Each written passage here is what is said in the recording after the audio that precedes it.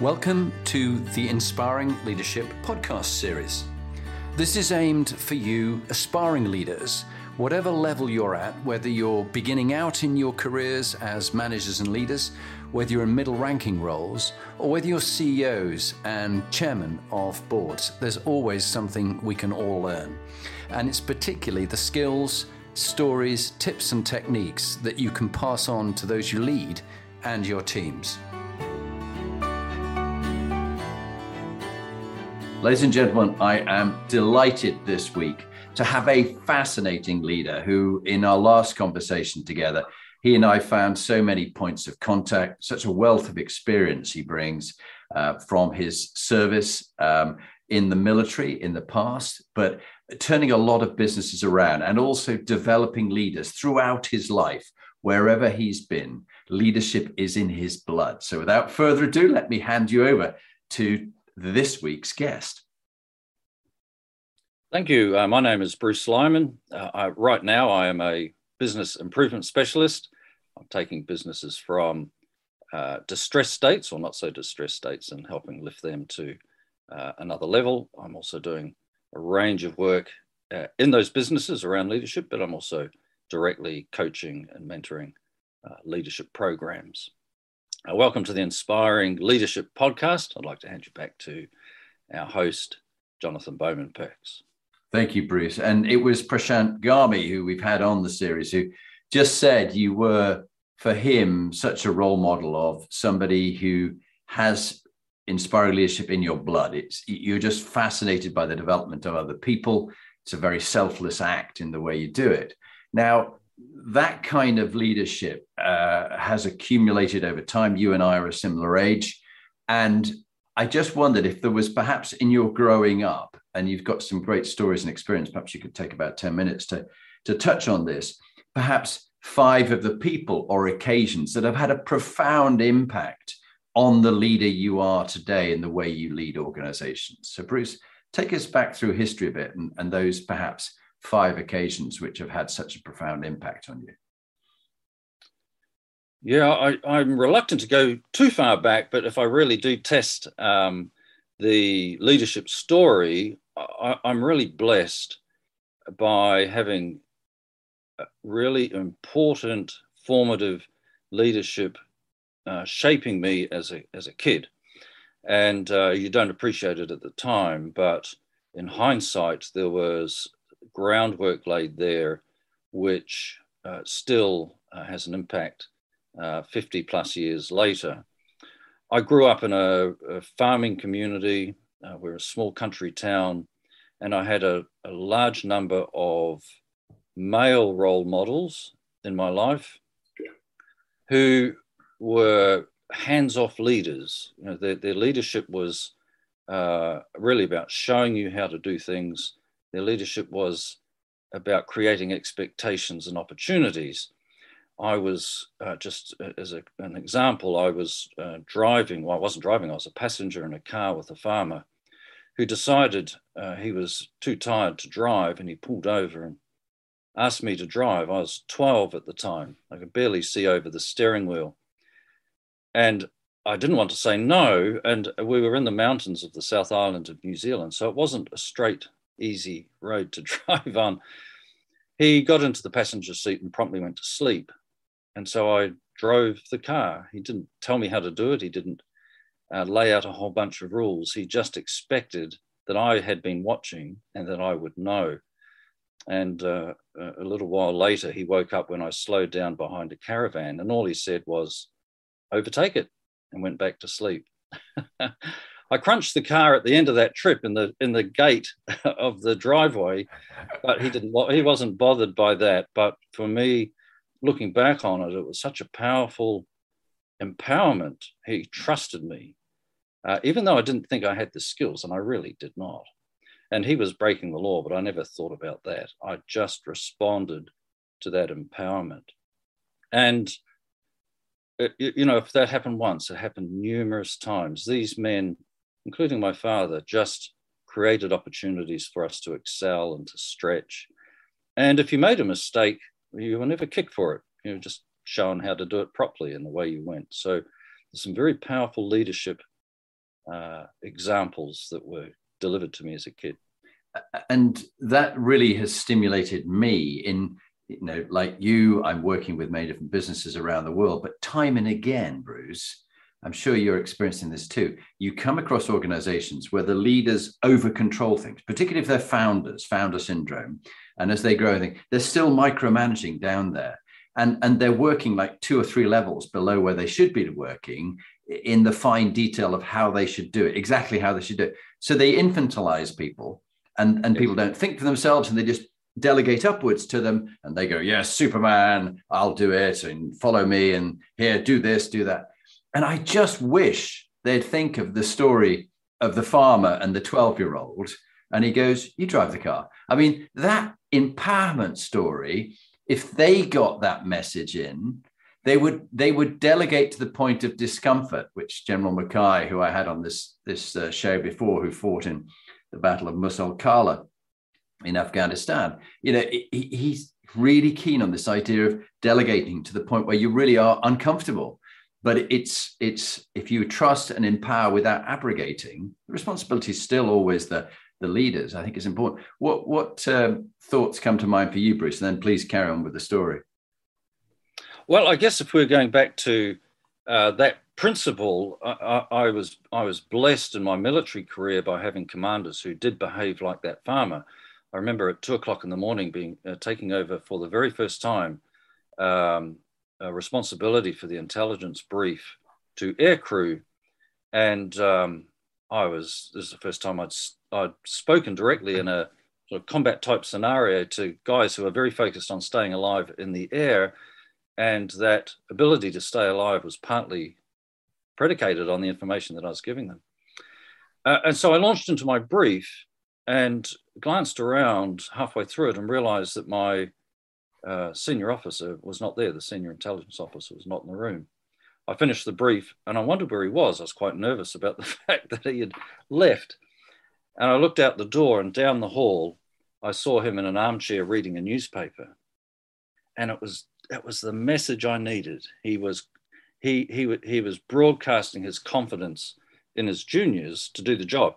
I spoke with him a little bit later about that, and he said he forced himself behind the newspaper. He couldn't read it, but he was demonstrating that he was prepared to trust me. It didn't matter if I fluffed it; he was going to trust me, and it's so important. Yeah, and just with that one, Bruce, there's the psychologists have done the work on this. It's called expectation theory. And if you expect, like the farmer did, or like your Air Force commander did, if you expect the person to do well and that they can do something, they often can. But if you have an expectation, they're never good enough, and he's going to fluff the brief, I'll stand here, intimidate him without realizing it, and listen in, and then correct him when he's got it wrong. You will not grow. It's like having, I think someone used the analogy, turkeys or eagles. Are you going to be turkeys in a barn under the intense spotlight, or are you going to be eagles in an eyrie with a lot of sky to fly in? Yeah, exactly right. Exactly right. And that is not a principle that is limited to a formal work environment or a formal military framework. It's a principle that you can apply, and I do when I'm taking young people trekking. Now, we go into some areas that are risky. They're areas that are outside people's comfort zone. And apart from making sure that they have the right kit and they've got a modicum of fitness, you trust them to manage their altitude properly. You trust them to stick with the safety brief, and you let them go, and you watch them from a distance, and just let them have a go at it. And you end up creating people that end up learning for themselves that they can do more than they ever expected of themselves. And that's a real reward of leadership, actually, that you see people grow, and you don't have to build them yourself; they build themselves. So true. And we had from Walmart, one of my old friends from the military who'd left as a very successful full colonel, but he was working at Walmart on their leadership program for thousands of people. And he had one boss who was on his case all the time and about to fire him and didn't think he was academically as qualified as he should be. And James Cameron was the colonel. And do listen to his podcast. It's a really good one. And just this guy was on his case all the time. And James lost confidence more and more and more and thought, perhaps I should go because I'm just clearly not cut out for this. Anyway, luckily for him, rather than him getting fired, his boss got fired, rightly so, and left. And a new boss came in. And this new boss was like your farmer, like your commander in the Air Force. And he goes, James, I just have utter confidence in what you've done and what you are doing. Crack on with it. And he'd give him advice and he'd mentor him and just check how things are going and often just be a sounding board, be a listening ear. And James realized I can achieve whatever my boss believes I can achieve. And in one case, he didn't believe in him. And in the other case, he utterly believed in him and he flew. Yes. And he went from strength to strength. And he was so happy in the work he did. And as you know, happy leaders have happy followers because they really love the work they do. Yeah. What other experiences in your upbringing, Bruce, have shaped you in the leader that you are today? There were a number, apart from the individuals who were influential in the way that I've described. I was very fortunate to be in a leadership program when I was 13. It was called a leader in training. And basically all you did was shadow an adult for a week of the school holidays. It was every school holiday, so we had 3 terms, plus the Christmas holidays. And I attended, along with my brothers and friends, the most marvelous week every school holidays. It was 100 boys drawn from a rural environment. And we had a week that was a range of activities, range of instruction, and a period of time, I guess, through each day where you were just let loose. And we had these most remarkable physical activities that you probably couldn't do today. You wouldn't be allowed to do them. We would have these overnight treks, for example, really large exercises where you had objectives to find and problems to solve. And you had to, and on one case, you're on a farmer's property. He was a pig farmer, but you had to get to the other side of the road, but you weren't allowed to actually tread on the road. You'd lose points. So, of course, the only option was to go through this effluent pipe that ran under the road that was full of pig manure. So we had 10-year-old boys doing this stuff.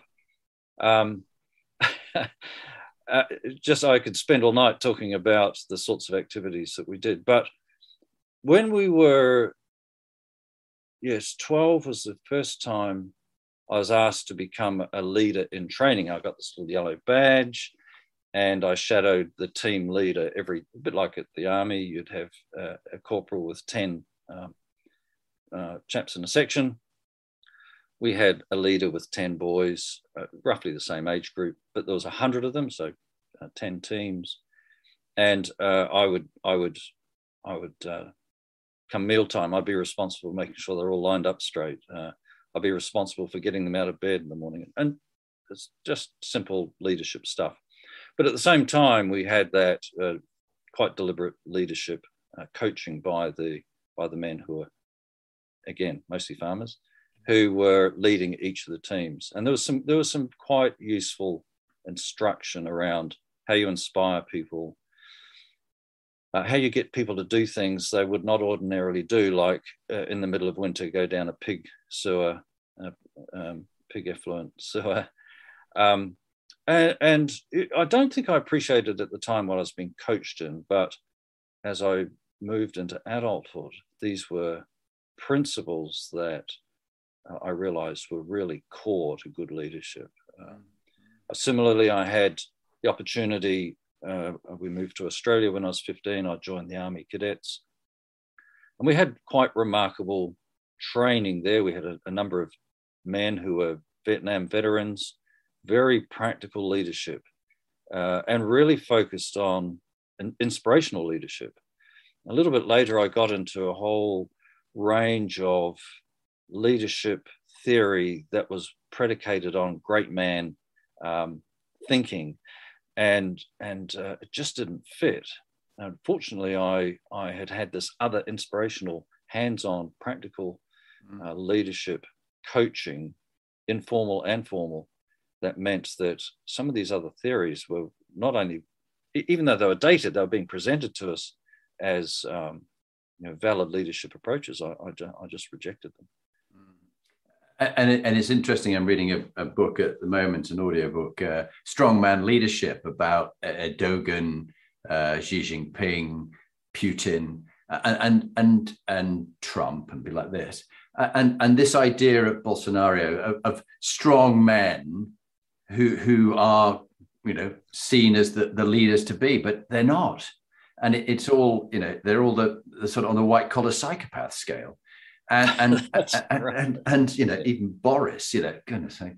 And so as you told your story there, I was thinking back to my own childhood, what had shaped me as a leader. And it was things like being in the Scouts and being given chances to go out in the middle of the night and do these kind of things, or a walk for charity when I was 12, where you walked through the night and you saw dawn coming, you were getting to certain checkpoints, or just things where you were given responsibility at an early age. Even as an 18-year-old at Santos, the fact that in a platoon of 30, I became one of the 5 that were chosen to be in the cadet government. There was a junior under officer, there was a cadet sergeant, and 3 cadet corporals.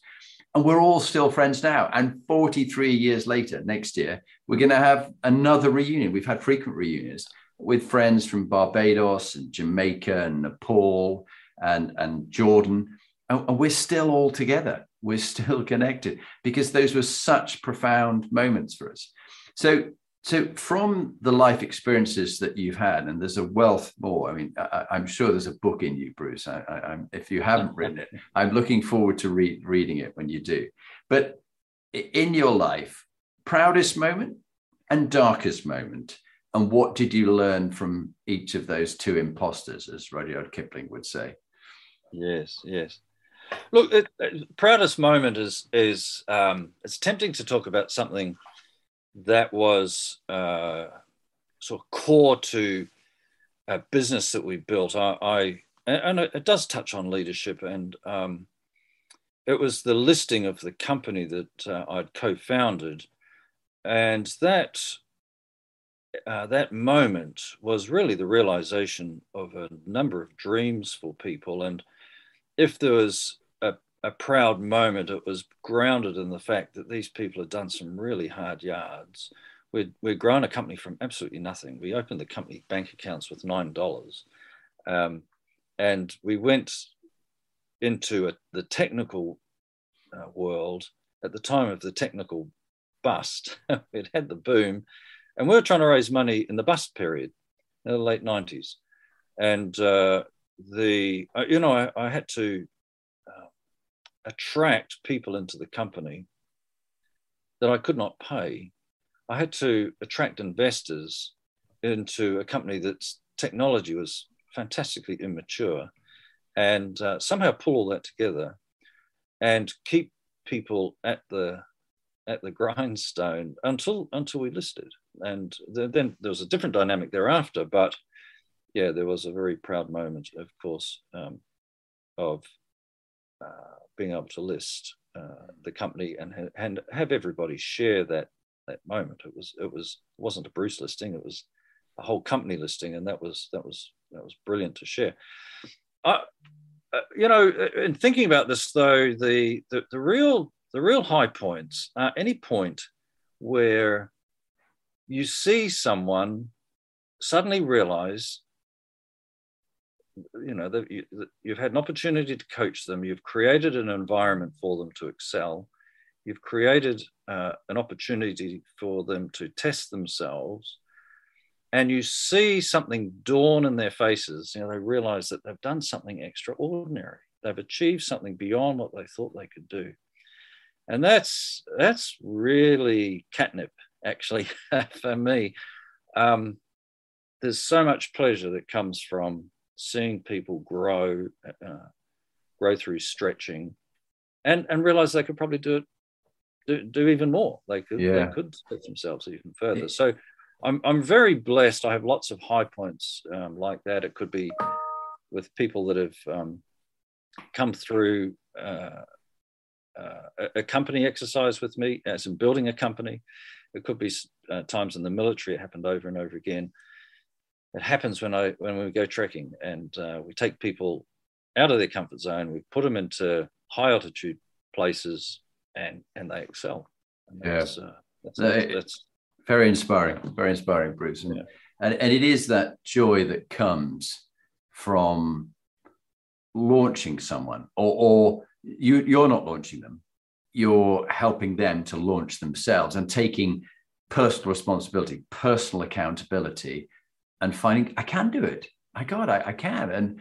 And it's almost like setting them free. And if you love them, let them go. Yeah. And what about the darkest moment, Bruce? What was personally or in business terms the darkest moment in your life, and what did you learn from that difficult experience? There's lots of dark moments. We tend to block them out, and so you have to dig them back up again. And you think, well, how dark was that really? I think any moment where you've let someone down. I've had moments where I've not been successful in something I've been aspiring to. That can be dark, but it's not as dark as letting someone down. I've had a number of occasions where I've had to downsize a company. You restructure, you're trying to manage your cash. We had one person in particular comes to mind, brilliant individual, didn't really have any formal university education, but we put this person into a role where you'd normally expect to have that level of training. That person excelled. They really did extraordinary things. And then we had to let them go. Still sticks in my mind as a moment of almost tragedy. I can happily report that person went on and has done amazing things in a huge multinational organization, but you still feel like you've let them down, and they can be very dark moments. Yeah. And you're learning from those dark moments, letting people down and not achieving things. What has it taught you that you can use now? What's the resource that comes from that tough experience? I think it can sound a little Machiavellian, but it teaches you that actually it's not the end. that these things are never the final chapter. The next day you get up and it's a little bit brighter. It might still be dark. The day after, it's a bit brighter again. And it's partly momentum. It's partly just drawing on those core values that you have. If you're living those core values about putting other people ahead of yourself, those values lift you out very quickly. It's about staying the course. I think there's one thing that I have learned, and that is, if there's a dark moment that's been generated by circumstances that are not of your own making, but of the making of someone else, leave vengeance out of it. Leave retribution out of it. That a response consumes you. It takes up far too much energy. It's not constructive. In fact, it's the reverse. It's corrosive. And I learned I was probably 18 or 19. I learned to just let that stuff go. People in our community want to get back or get their own back. It just is never worth it. No, I really relate to that and aspire to be graceful. And I'm very much a stoic. I think sounds like you are in my philosophy and my upbringing. And, this too shall pass was what the slaves to the emperors would say when things had gone well or things had gone badly. This too shall pass. Right. And I look back on my own life, and I've had some moments when I've been very deeply depressed because it's been a really tough situation I've been in, and I couldn't see quite a way out of it. But when I've used a variety of factors like eat, move, sleep, breathe, focus, and prosper to look after my health and well-being, my own personal performance, that's physical, and it's helped me mentally as well. Brain health is such an important thing because how we look after our brain affects how we live our life. And there's no doubt about it, when you're in a dark place, you can't solve many problems, which when you're in a more upbeat kind of, this too shall pass, okay, what have I learned? What am I going to do differently? Then you can. I think it was Mandela who said, I either succeed or I learn something. And it's a teachable moment. And I love that idea of teachable moments. What have you learned? What are you going to do differently? Think about learning and advice. You've spent a lot of time, and you still do, giving back to younger people, helping young people go and do some really stretching, challenging things. If you could go back and meet the 16-year-old Bruce Lyman, what bit of advice would you give the younger self, which actually, okay, is relevant for you, but might be good for people listening around the world? Don't worry about this or that, and this matters. That's not important, but this does matter. What would be the advice you'd give to your 16-year-old self? Apart from don't be a dickhead. Yeah, there's no getting around that for 16-year-olds. I think when I look back on my 16-year-old self, I'm very blessed because I left school a year later. Let's make it 17. And as I walked out of the school grounds towards the gate that took me down to the train station, I remember thinking, well, Bruce, there's nothing you can't do. And that's not because I was clever. It wasn't because I'd had, some sort of clever insight. It was simply because I was the accidental beneficiary, in my view. My parents put me in that school. But it wasn't just the school; it was a whole range of things that fed into me, and I was the fortunate beneficiary of a whole lot of inputs that just created that understanding about what was in front of me. I guess if I was to, and I took a lot of sensible advice, including from a former British Army sergeant, ex-King's Regiment, who's now retired across in Perth. And I remember him, just before I left school, him saying to me, whatever gets put in front of you, he was referring to training, but I took it more broadly. And I think this is the advice that I'd give myself as well. Whatever's put in front of you, grab it. His advice was, doesn't matter if it's a 2-day course on painting rocks, do the course. You never know when it's going to be handy. And there's real truth and strength in that. Don't let stuff go. Don't think, oh, I'll do that next year. Don't think, oh, I'll do it after I've got kids. Don't say, I'll wait till the kids have grown up. Don't do it now. Grab it now. Such good advice. Such good advice. Wow, Bruce, I'm really enjoying this. Thank you. I just want to appreciate you and the wisdom you bring. Let's go around the Inspiring Leadership Compass. It's sort of for those on the video, it's the top tips that I've taken from various leaders, and I have committed, Bruce, in my trip recently in Peru, that I will write my third book, which is going to be CEOs and Teams Inspiring Leadership, and which you'll be in. So I am committing myself to write that and create the stories from the stories like this one and the other 220 people that I've interviewed so far. Going around the compass, this is just a model that we found useful. It's not the truth. It's not the one. There's millions of books written on leadership, but we find it quite useful. So MQ is the first one, your moral quotient, your integrity, your values, your beliefs. What are your sort of top three that you have lived by? And what have you done when you let them slip to bring yourself back on track? Because we all do slip off these very high standards we set everybody else. but we forget that they have to apply to us too. Yeah, look, if we're talking leadership and whole of life, and I'd like to bring a value in that ties the two together, it's humility. And I asked a team just recently, and I do this when I'm coaching leadership, define humility for me. And unfortunately, most audiences, most people who hear the word humility think weakness. It's not that at all. In fact, it's the most difficult, jolly thing in the world, because we're all naturally inclined to look after ourselves first. That's what we want to do. It's how we're wired. You could argue it's a survival mechanism.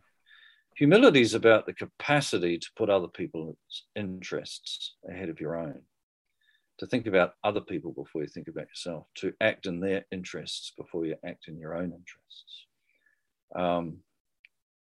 In a most Machiavellian way, a most selfish way, you could think about humility being beneficial in this way. I'll tell a little story. When I was at my junior officer training, we had a dreadful instructor who stood in front of us and said, "You are here to look after one person first, and that's you." Now, fortunately, in the group of officers standing in front of him, of the 24, about 20 were ex-troops who weren't going to stand there and take that nonsense. And so he got held down, and rightly so. And if you are going to take that approach, there's only one person ever looking after number one. But if you, from a purely selfish point of view, simply say, well, I'll look after number 2, 3, 4, 5, and 6 first, then 2, 3, 4, 5, and 6 stand a chance of looking after number one. That's in the most negative construct of. I love that. No, I like that. But if you genuinely look out for other people in your team first, and not just your team, your family, the people getting on the train with you, put them ahead of yourself, then you then build on that a raft of things that people strive for and derive formulas for. How do I generate respect? Which is a key value. How do I demonstrate integrity? Well, if you don't have humility, you've got a lot of work put in front of you to try and work out what these things are. So the three things, if you ground your leadership and your living in this idea of putting other people ahead of yourself, what naturally follows is respect. What naturally follows is integrity. What's naturally demonstrated is integrity. You don't have to strive for those things. They flow out of it. That's brilliant. And when you talked about that ghastly sergeant putting himself, or everybody is just selfish individuals. What was that lovely quote? Being a selfish little clot of ailments that thinks the world owes you. I've forgotten who that was from. I think it was Hemingway or something like that. I can't remember. It'll come to me. But when you've let things slip, when you haven't followed that, how did you bring yourself back on track? How did you remind yourself, oh God, I've done it to myself?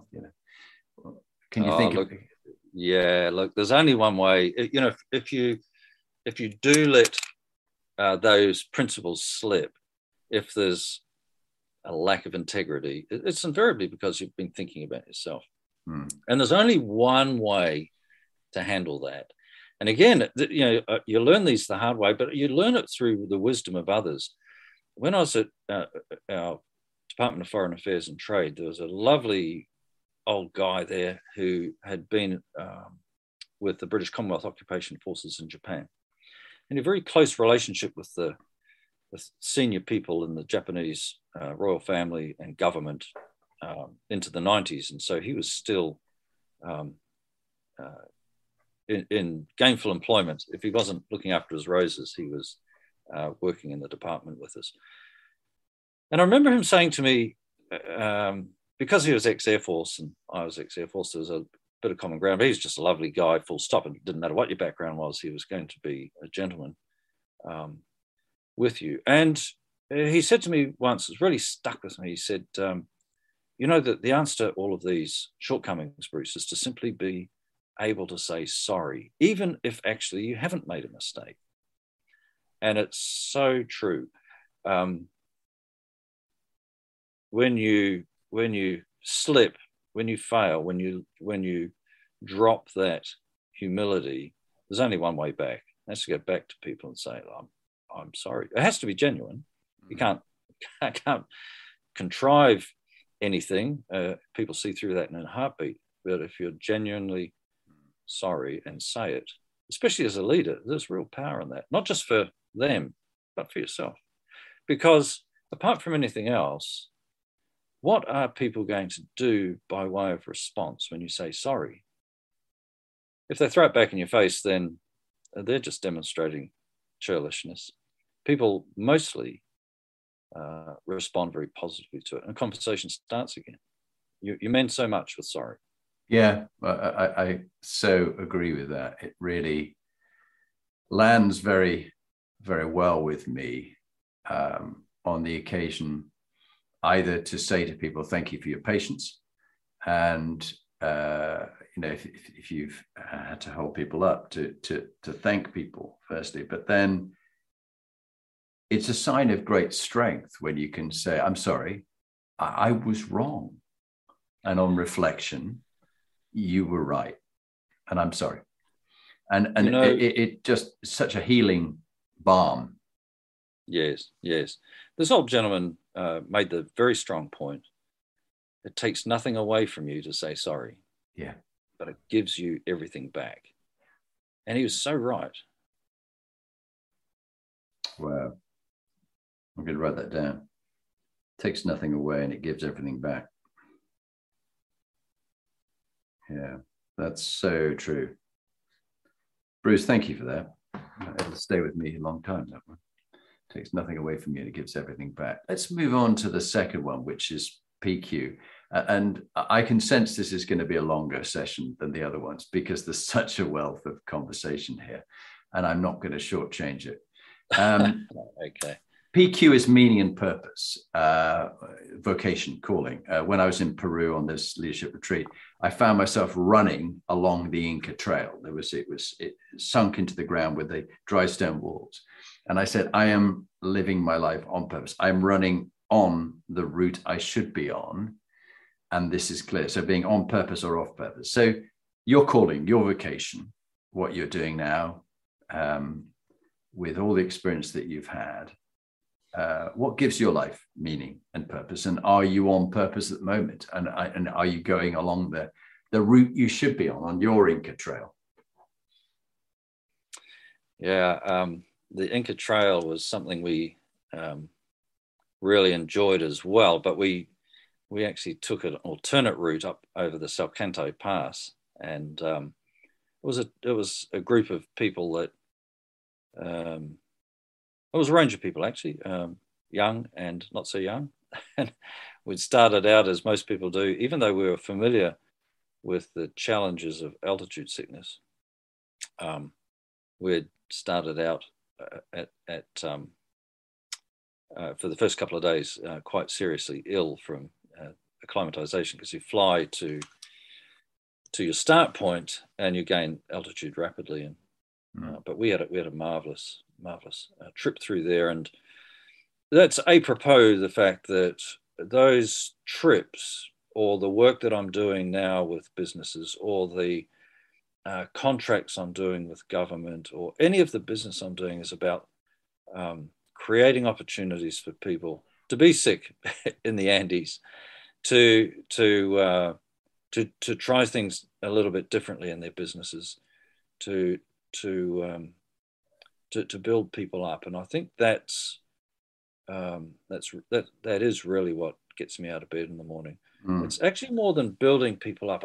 I'm a fan of the thinking that we're here to provide the subcontracting services for people.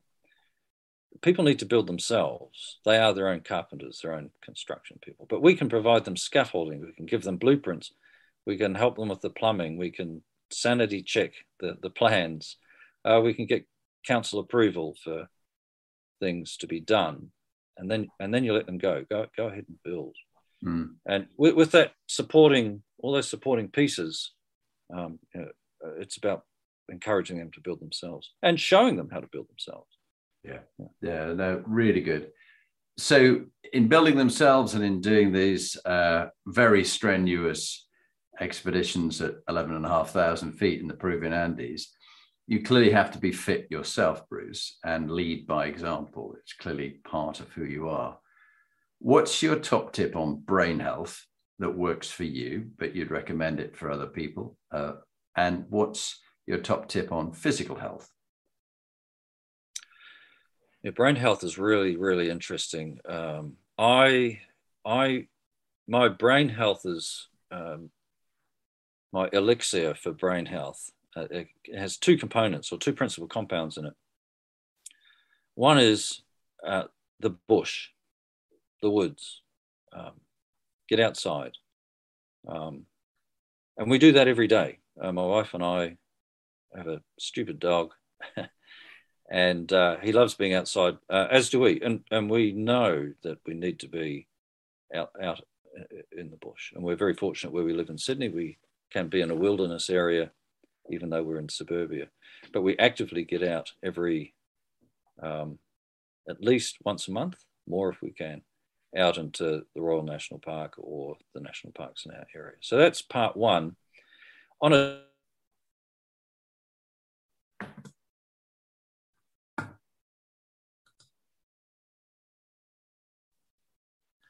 the second compound in this elixir is to do something with my hands. The mental health is assisted by practical stuff. So I enjoy woodworking. I've got a house that has a lot of projects happening around it, but it need not actually be stuff around the house. It could be a PowerPoint exercise. It could be something creative, something that just exercises a different part of my brain. Mm-hmm. And then the physical side? The physical side. Well, there's a couple of really important parts to this. I'm not sure where it's come from, possibly years in government service, but I am quite a fan of the regular checkup. And that's closely aligned to if you don't think something's working in your body, go and see a doctor, for goodness sake. And you're probably the same. I have too many friends over the last 5 to 10 years who've passed away from preventable diseases and cancers because they've ignored the symptoms. So we're at that age, or any age actually, where you just need to pay attention. Yeah. I still run. I still am in the gym most mornings. I'd like to say 5 days a week. That's not always the case. 3 to 5 days a week. And I push myself in the gym. That's helped by the fact that I set goals. I'm going to climb this mountain or that mountain. And so my physical fitness is something that I'm not doing out of a chore, but with a goal in mind. Yeah. And it's very interesting. My wife for my 60th bought me one of the water rowers, which has this lovely sloshing noise as the fan goes round in the wood. And I've started to get into zone 2 training. So I have the heart rate strap on here, which is, for me at our age, it's 99 to 116 beats a minute, 99 the lowest, 116 the most. And to go 50 minutes of rowing, just continue at that level, is now seen as very good for developing more mitochondria, which actually helps burn energy. It's the battery pack in our body, but it's certainly good for our longevity and our health. And I then have with a personal trainer, 1 HIIT session a week. So perhaps 3 of those, 1 HIIT session a week, a couple of yoga sessions. But I used to do a lot more HIIT, and I used to do a lot of running like you, running was my big thing. But for our stage, we've got to avoid the inflammation, and we can actually push ourselves too hard with HIIT. So actually zone 2 training is seen as a really good thing. So you can actually, if it's walking or whatever it is, you can still speak. And that's the sort of level you're at. No, that's true. And I think coming off the HIIT but still pushing yourself, particularly with your muscle mass, bone density, all those things. So we do a lot of climbing. We're in the climbing gym once a week. And now that COVID's out of the way, we're allowed to get back into the mountains. So, and that's a very cerebral exercise, solving climbing problems as much as it is physical. Mm-hmm. But it's a slow. Climbing is a tortoise pace exercise. Yeah. Oh, It can boy. it can sort you out by the end of the day, but it's a certainly, I find at this stage of my life, that's a great physical activity. Yeah, I have a lot of admiration for the climbers, and just the 3 points of contact and where you're going to go and your thinking. It's got the whole lot. EQ next. What's your top tip for people? You've got great emotional intelligence, I can tell from this conversation and our previous one. But what's your top tip about emotional and social intelligence that you'd pass on to the listeners? Well, it probably ties back to this idea of humility being at the basis of our of good leadership. And if I've got the capacity to put other people in front of me, then hopefully I've got the capacity to listen before I talk, and to be tuned into other people's needs. Now, our spouses will tell us that we're not always tuned in as much as we should be, but I think that that's really the key hot tip. If you're listening, if you're thinking about their interests first, then you're going to tune into a whole lot more than just the words.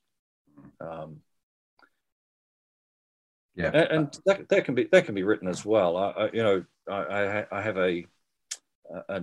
any number of very good friends in Afghanistan from my time there, and of course they're doing it pretty tough at the moment. Now, they're proud people, and they're not going to tell you that they're doing it tough.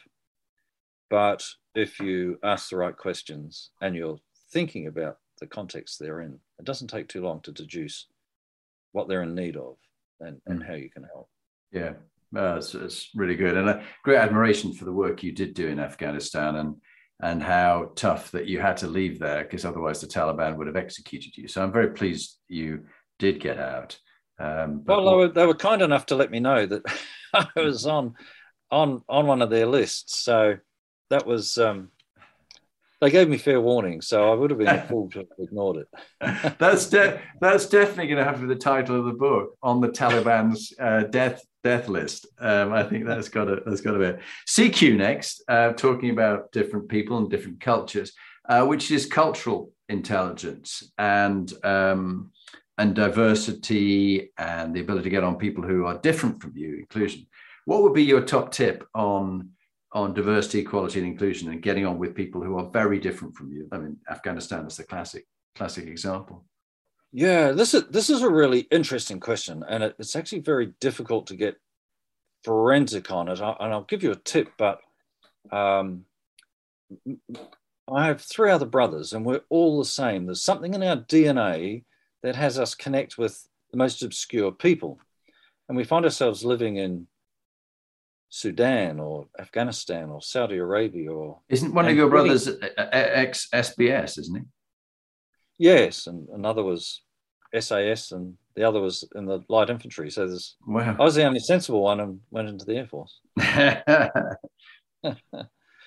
But we have this capacity to just connect with people, and I'm not sure what it is. We've all spoken about it. We all kind of puzzle over it as well. That we come from a childhood that was until I was 15, I had met very few foreigners.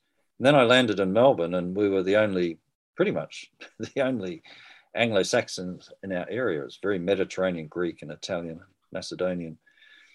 But so I'm not sure where it comes from, this affinity that we have with other cultures and people that are dramatically different in their circumstances, their outlook, their worldview. And look, that can even be, I spent some time in the US working with the US government. You can have completely different worldviews coming from Australia to what's coming out of Fairfax, Virginia. That probably goes for most of the world. But I think when I look back across, and you prompted the thinking, when I look back across my interaction with people in Saudi, people in India, people in Sudan, people I live with in Afghanistan, people I live with in Kenya, it's really just about embracing that difference. It's a bit of a cliche, I know, but don't be deterred by it, don't be frightened by it, but grab it, embrace it. Yeah. You learn so much from other people. You learn in the first instance that everybody's got the same desires as everybody else. We want clean water, food, roof over our heads for our kids, education, good healthcare. We aspire, it doesn't matter where you are on the planet, you aspire to those same things. Mm-hmm. And then there are things that are true and noble and honorable. It doesn't matter where you are. You can be in a Dinka's village in his little tukul drinking warm Nile water that's going to get you into trouble later, and have an affinity with them because they're human beings. And it's really just about embracing those opportunities to be with people who are different. Well, I mean, Bruce, you have had some phenomenal experiences, and definitely, I think they should do a film about you with all those different places from Kenya, Saudi, Sudan, the whole lot, which requires a lot of resilience, which is my next question, RQ. How have you picked yourself up? If there was a top tip in picking yourself up in times of adversity when you've been knocked down, what's the tip that you'd share with people? Keep moving. Yeah. Just keep moving. It's momentum. Keep moving. In what is easily my most appalling period of my life, I got up each day, put a suit on, got up, showered, shaved, put a suit on. I had no prospects of work. I was being evicted. The landlord came good in the end. He was very generous. And until I got myself back on my feet, I just kept moving. It's very easy to lie in bed and feel sorry for yourself. That's a mistake. We're tempted to do it, but it's a mistake.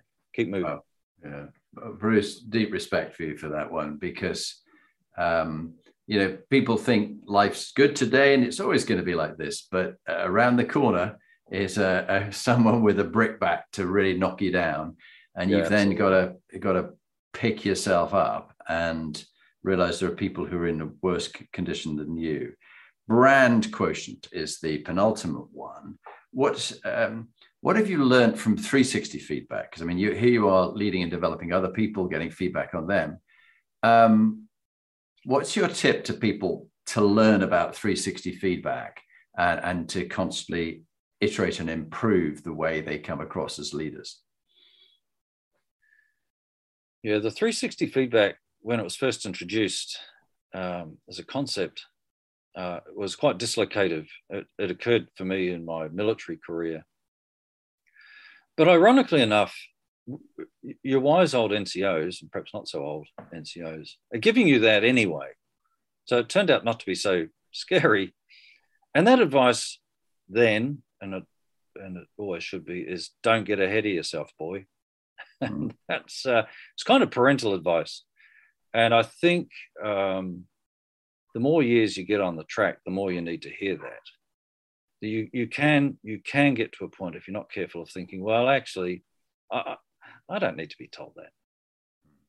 If you ever think that, well, actually, you do need to be told. You're always learning. Yeah, that's so true. It's like we're always work in progress. And even when we lie there in the coffin, there's still stuff to be done. And I think we discussed when I last chatted, my brother David died a few months ago, age 63, 10 weeks between diagnosis and death. And it stayed with me that he still had things he had planned. Yes. But he ain't going to do them now. And so to live, and it's can be seen as a little trite, but to live each day, if today is my last day and it's doing this podcast with you, Bruce, it's been one hell of a day. And I've learned lots from you. And I just want to acknowledge your openness of your heart and your soul. You have an energy about you. And I understand why people choose to work with you. And the people that you've mentored and coached have gone on to great things, both in business and elsewhere. But it comes across, you cannot hide it. And equally, when you're with people who are a complete shit, you sort of know they are. And they're a psychopath or whatever that. Though I have been at times a psychopath hide themselves well, and you think they mean well, but then they completely do you over. But that's a story in itself. Leadership, the last one really is legacy and stewardship, leading things better than you found them. You know, you're big into investing in people, but is that going to be your legacy, the way you've invested in people? Yes, I hope so. I hope there are people out there who, as a result of their connection with me, are able to say to themselves, I now do things that I never thought I could do. It's as simple as that. Yeah. I love that one, and I think you have touched. You've touched my life just in our two conversations, and so I know innately it's in your bones. Executive teams. My last three questions. Executive teams. How do you deal with toxic individuals? You often come across them, and they like a bad apple. As I took one out of the fruit bowl the other day with the other different fruits and the pears and things, and one of the apples had gone off, and because it had touched the other apple had gone off. So it is a classic one, the bad apple. What do you do to remove the bad apples from a toxic team to make the team high performing once again, or for its first time? If the apple is that bad that it's rotten to the core, it's probably beyond redemption. And I think, in my experience, trying to make a bad apple fresh again is, that's something God does. That's not something that's capable of us humans. But if you have an apple that you suspect is going bad or is not quite, rotten to the core yet, I'm always keen to work with that apple. So there's two choices. You have two choices. You either excise it completely, go hard, get rid of it. Don't waste time, energy. These people can burn you, can burn your team, can burn your organization. Get rid of them. But if you think that there's scope for redemption, then absolutely go the redemption path. And I discovered that as a very junior leader. I had a person who I actually didn't know how to handle. I knew he was, I wouldn't say he was toxic, but he was bordering on it, and I didn't know how to handle him. So I sent him off on a course. I thought, I have 2 weeks of peace until I can work out what to do with him. And that course changed his life. And it was a total quality management course. And he came back transformed. He became a gem, an absolute asset, and he's a friend to this day. And in fact, it was such a transformation that I went off and did the same course. I'm like, what on earth is? It was good for him, good for the goose. It's good for the gander. And ironically, it became that took me down the path of process improvement, which I'm applying now on a daily basis, and that was 30 years ago. So if there's scope for redemption, hunt for that, and there'll be reward in itself. Yeah. But if there's no scope for it, excise it. Yeah, very wise. Great advice. My penultimate question: a book that you recommend people listen to, ideally, if there's an audio version that suits me as a dyslexic, or read that's really good on leadership. Oh, look, there's so many good ones out there, but I really like John Maxwell's Developing the Leader Within You. Now, that's going back a few years now, 93, but I am a big fan of values-based leadership, and it resonates with my thinking about humility. It takes me back to David, who asked me to drive. That's an easy read. It's very digestible. It's enduring. The principles apply with your spouse, with your team at work, with the scout group you lead. It doesn't matter. A values-based leadership is really deep thinking, but it's not cerebral to the point where it turns you off. You can apply what he's writing about. Yeah, no, love it. And I have listened to quite a bit of John Maxwell before, but I'm gonna find that one out, and I'm gonna listen to it again. So thank you for that, Bruce. Yeah. So Bruce, published 93. Yeah, 93. Okay. Really over to you for if you just introduce yourself and give us your 2-minute top inspiring leadership tip. Sure thing. Yeah. Well, hi, I'm Bruce Lyman. I'm a leader of sorts across a whole range of business activities at the moment, and I've had a whole lot of experience leading from the time I was pretty much walking. And my hot tip around leadership, what to do with leadership, is the concept that leadership's not a suit. Leadership's not something you put on and take off. It's not something you put on when you walk in the office door and take off when you leave.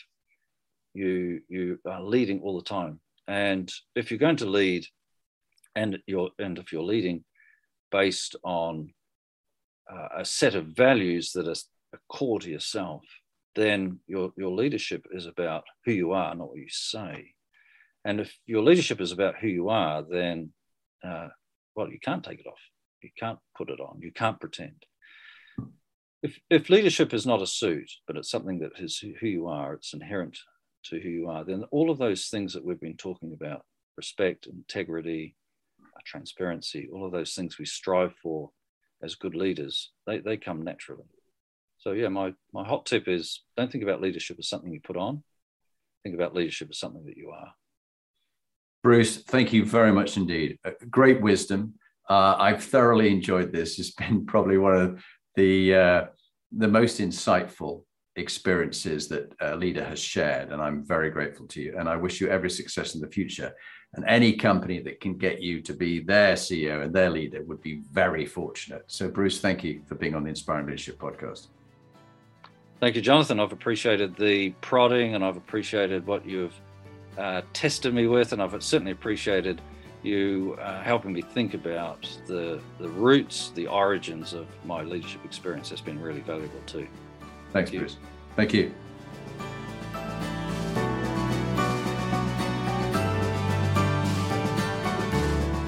So now you've heard from one of the inspiring leaders that I've interviewed. What are you going to do next? If you want to get some more free material, go to my website, jonathanperks.com, or follow me on LinkedIn, Jonathan Bowman Perks. And there you can get access to my books, Inspiring Leadership and Top Tips for Inspiring Leaders. But if you want to actually do something about being a leader and constantly improving your game, raising your performance, get in touch with me about coaching you or one of your team that you want to raise the game for them.